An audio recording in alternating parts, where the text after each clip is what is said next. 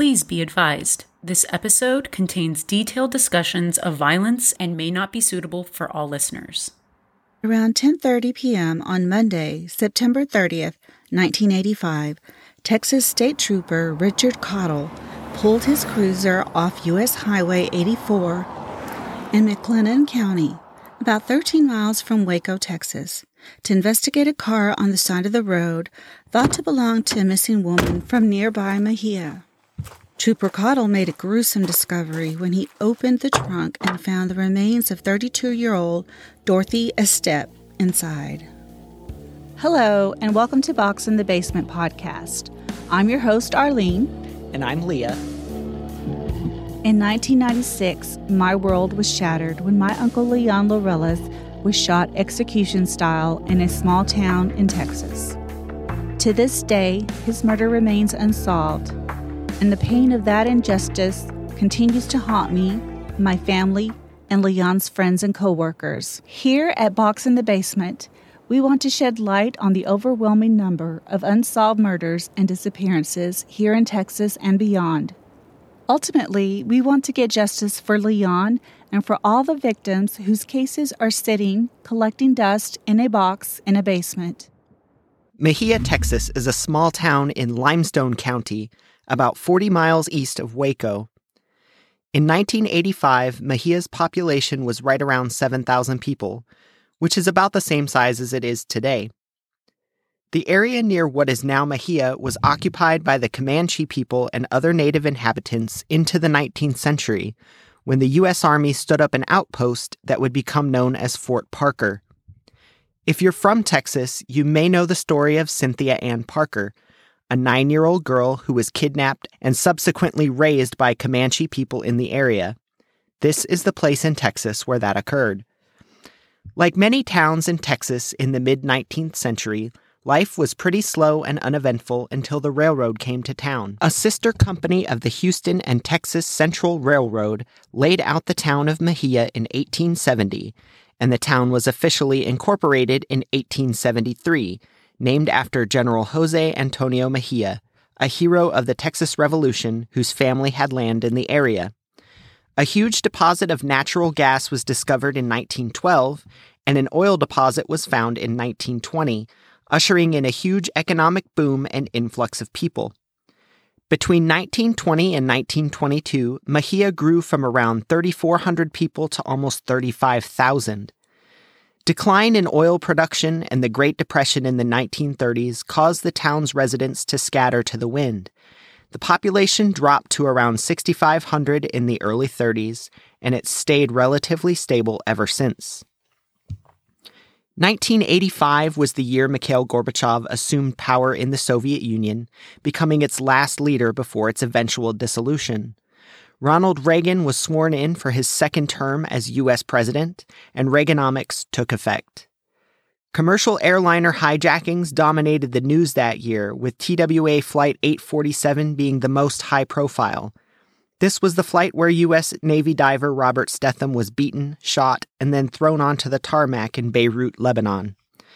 Blockbuster Video, Quicken Loans, Papa John's Pizza, and Samuel Adams were all founded in 1985, and Madonna launched her first major headlining tour. The average family was watching The Cosby Show, Family Ties, Murder, She Wrote, and Cheers on TV. Kids were into Care Bears, Teddy Ruxpin, Pound Puppies, and the original Super Mario Brothers. The week of September 29th, 1985, Money for Nothing by Dire Straits was at the top of the Billboard Hot 100, and Dorthy Estep may also have been listening to Kool and the Gang, Wham, and Phil Collins. Ronnie Millsap topped the country charts with the Judds, the Highwaymen, Alabama, Dolly Parton, and Hank Williams Jr. not far behind. Invasion USA knocked Back to the Future out of the number one spot at the box office that week, and Lake Wobegon Days by Garrison Keillor was at the top of the New York Times bestseller list, though A Handmaid's Tale would be the number one seller that year. Cats ruled Broadway in 1985, and Michael Jordan was named NBA's Rookie of the Year. Dorthy Estep was 32 years old and a social worker specializing in child protection at the time of her murder in 1985. We don't have a lot of personal information about Dorothy, but we do know that she was divorced and had a 5-year-old daughter with her ex at the time of her death. She and her ex-husband, Kenneth Estep, shared custody of the girl, and Dorothy was last seen by a neighbor leaving her house on the evening of September 29th to pick her up at Kenneth's house in Hubbard, Texas, around 25 minutes away. Dorothy was supposed to pick up her daughter at 6 p.m., but according to her husband, she never arrived. She didn't show up to work the next morning either, and a concerned coworker, unable to get a hold of her, reported her missing. So like the Kathleen Ramp case, we have another case where it wasn't the ex-husband who reported a woman missing, it was her coworker. Right. We'll talk about theories and red flags later on. Another coworker of Dorothy's, at least I'm assuming it was another coworker. It's not very clear if this was the same person who filed the missing persons report or if this was a different coworker. So this other coworker reported seeing what they believed was Dorothy's yellow 1981 Plymouth Sapporo sitting on the side of Highway 84 in McLennan County, around 13 miles from Waco. State Trooper Cottle, who we mentioned in the intro, noted the car's left front tire was flat. He found the keys on the floorboard and found Dorothy's body in the trunk. She was fully clothed, and there was a significant amount of blood on the back of her head, leading Sergeant Bob Prince, the Texas Ranger on the case, to speculate that she'd been struck on the back of the head, though he didn't rule out the possibility that she may have been shot. By the time the state trooper found Dorothy's body, the justice of the peace estimated that she'd been dead at least 13 hours. Sometime between 9 p.m. on Sunday, the same evening she was supposed to pick up her daughter, and 9 a.m. on Monday, September 30th. And while there was a large amount of blood on Dorothy's head, there wasn't a ton of blood evidence inside the car, and no sign of a struggle inside, leading Sergeant Prince to conclude that Dorothy had been killed at another location, put in the trunk of her car, and then driven to the spot where the car was eventually found off US 84. And that is really all the information we have at this point. As far as I can find, there have been no real leads developed, no viable suspects, and no persons of interest have publicly been identified. So what happened to Dorothy Estep? The other people mentioned in the articles and reports we have access to are the coworkers who reported her missing and reported her car on the side of the road, and her ex-husband. I have not found any information that she was in a heated custody battle with her ex or that he was a violent guy or anything. Of course, the suspicion is always on the partner, but as far as I know, he was cleared pretty early on. It's a little troubling that he wasn't the one to raise the alarm after Dorothy failed to show up to his house to pick up their daughter, but we don't know the whole story there. This was the 80s, and it's very possible that he did talk to the authorities but was told he couldn't file a missing persons report until a certain amount of time had passed. That's a common theme in these types of cases. Again, that's pure speculation on my part. It's also possible this kind of thing had happened before. We don't have any information one way or another. Dorothy was a social worker, so it's likely she got called out to deal with children in the area at odd hours with some frequency. Maybe she was on call sometimes. It was 1985, and long before cell phones were something everyone had. Maybe it wasn't unusual for her to be late or miss a pickup time, and she and her ex had an understanding. We just don't know. Yeah, there are just too many questions and unknowns to really get a gut feeling one way or the other. Is there anyone else we know of that might have had a motive to kill her? The only other thing I can think of is that a parent or a family member of a child she dealt with in the community got revenge. Social workers have to make tough calls regarding children in questionable situations, and I think it's possible she made some enemies. Removing a child from a home, testifying in court, those kinds of things can cause people to get angry and want vengeance. While we were doing research, I saw that she had been interviewed a number of times in the local paper regarding cases involving children she was helping. This is a very big town, and she didn't keep a low profile, so some not-so-nice people knew who she was. Oh, yeah, I hadn't thought of that. I've known some people who have dealt with Child Protective Services over the years, and there's definitely been some animosity there. I can totally see how a parent or family member might feel slighted or wronged and may feel the need to take it out on a person just doing their job. As of February 2024, law enforcement feels like they have exhausted all leads, and they are seeking input from the public. If you have any information regarding the 1985 murder of Dorthy Estep in McLennan County, Texas, please contact Crime Stoppers at 1-800-252-TIPS. That's 1-800-252-8477. Just before 7 a.m. on June 30th, 2004, Beth Hicks walked out to her truck to head to work and was ambushed and beaten to death with a blunt weapon. There were no witnesses to the crime. Nothing was stolen from her purse or her truck, and there was very little evidence left behind. 20 years later, the murder of this beloved probation officer remains one of Boerne, Texas's most disturbing mysteries. 2004 was the year NASA landed the Spirit and Opportunity rovers on Mars. Al-Qaeda bombed commuter trains in Madrid, Spain, killing 193 people and injuring 2,000 more. An earthquake registering 9.3 on the Richter scale occurred in the Indian Ocean near Indonesia, killing at least 290,000 people. The Summer Olympics were held in Athens in 2004, with Michael Phelps tying the medal haul record, taking home 6 gold and 2 bronze medals. And Brazilian marathon runner Vanderlei Lima was assaulted on the course 4 miles from the finish line by a deranged spectator in one of the oddest moments in Olympic history. Usher ruled the Billboard Hot 100 chart the week of June 30th, 2004, with 3 singles in the top 10. Gretchen Wilson's Redneck Woman topped the Hot Country chart that week, with Rascal Flatts and Keith Urban not far behind. Fahrenheit 9/11 was number 1 at the box office. Song of Susanna by Stephen King was at the top of the New York Times bestseller list. And the hottest shows on TV were CSI, both the original and the Miami spinoff, American Idol, Desperate Housewives, Survivor, and Grey's Anatomy. Livestrong bracelets were all the rage. MySpace was the place to be online.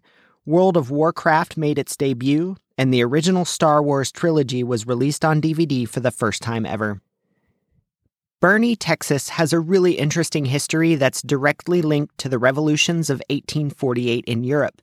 But I know not everyone is as big of a nerd as I am, so I'll spare you the really deep dive. In short, Boerne was settled largely by German immigrants in the mid-19th century. These immigrants created what they called Latin settlements in the Hill Country, where they would converse in Latin about science, philosophy, literature, and music. These immigrants originally settled in Llano County, but couldn't make a go of it and eventually moved farther south, ending up in Boerne, among other places in the area. Boerne remained a small, rather primitive settlement for decades until the favorable weather and picturesque views made it a popular destination for health resorts and retreats, which were all the rage back then. The Great Depression nearly caused Boerne to fold as the cotton industry collapsed and tourism all but stopped. But the town slowly rebuilt itself, and by the 2020 census, nearly 20,000 people called Boerne home. In 2004, the population would have been around half that, however. Today, Boerne is a thriving city that sits 31 miles north of downtown San Antonio. That may seem like a long distance, but once you hit Boerne on I-10, you're essentially in civilization all the way to the outskirts of San Antonio proper. There's an H-E-B grocery store there and all kinds of luxury car dealerships. It's a nice place. Beth Hicks was born on July 27, 1967, in Pleasanton, Texas, which is just to the south of San Antonio, to Sari Trimble and Howard Hicks, though some sources have her as originally being from Devine, Texas, about 33 miles away. She graduated from Stephen F. Austin University in 1991 with a dual degree. At the time of her death, she was working as a probation officer for Kendall County, Texas, and had approximately 100 probationers under her supervision. and she lived in the Foothills Mobile Home Ranch just outside of Boerne city limits. She was engaged at the time to Army Sergeant Dwayne Davis, who was stationed at Fort Hood, now known as Fort Cavazos, in Killeen, Texas, and their wedding was planned for the following month. As she left for work on the morning of Wednesday, June 30th, 2004, Beth Hicks was attacked outside of her truck. She was struck with a heavy blunt object, probably a tire iron, a piece of pipe, a metal bat, or something similar, and beaten until she died of her injuries. She was found at 9:05 in the morning by law enforcement, lying on the ground near her pickup truck with the driver's side door hanging open. The truck hadn't been disturbed, nothing was missing from it, and it hadn't been moved. Beth's purse was found nearby, but it was also undisturbed. Nothing had been removed, including the handgun that she kept holstered inside. Investigators found fresh pry marks on the door of her home, but nothing was found to be missing from inside or disturbed in any noticeable way. Robbery was ruled out as a motive early on as a result. Investigators' efforts were frustrated pretty early on as there were no witnesses to the crime. It's a fairly small mobile home park, but nobody heard anything or saw anything that morning. A neighbor outside of the mobile home community said he heard someone yell or cry out right around the time Beth is thought to have died, but that's pretty much it. In addition to those pry marks found on her door, police also found a shoe print and a single fingerprint. The fingerprint was identified in 2013 as belonging to a first responder, but as of February 2024, the shoe print has not been identified, or at least that information has not been made public. The 100 or so people she supervised on probation immediately came under investigation, but no leads were ever developed. Her fiancé also came under scrutiny. He was actually still married to someone else despite having a wedding to Beth Hicks planned for later in the summer, but his alibi seems to be tight. He was seen on post in Killeen during the day in question. Beth's family is convinced she was killed by someone she knew, though nobody has more specific ideas than that. She had contact with a lot of people working for the sheriff's office, and many of those people had checkered pasts. Right before her death, Beth shared with her family that she thought someone may have been inside her home while she was gone. She noticed some of her things moved around, though nothing was taken. She never reported the incident to the police, however, so there's not much to go on there. So the pry marks on her door may have been from the morning she died, or they may have been from this incident. I guess there's really no way to tell. Right, and because she didn't report the incident, we don't know if the pry marks were prior to her death.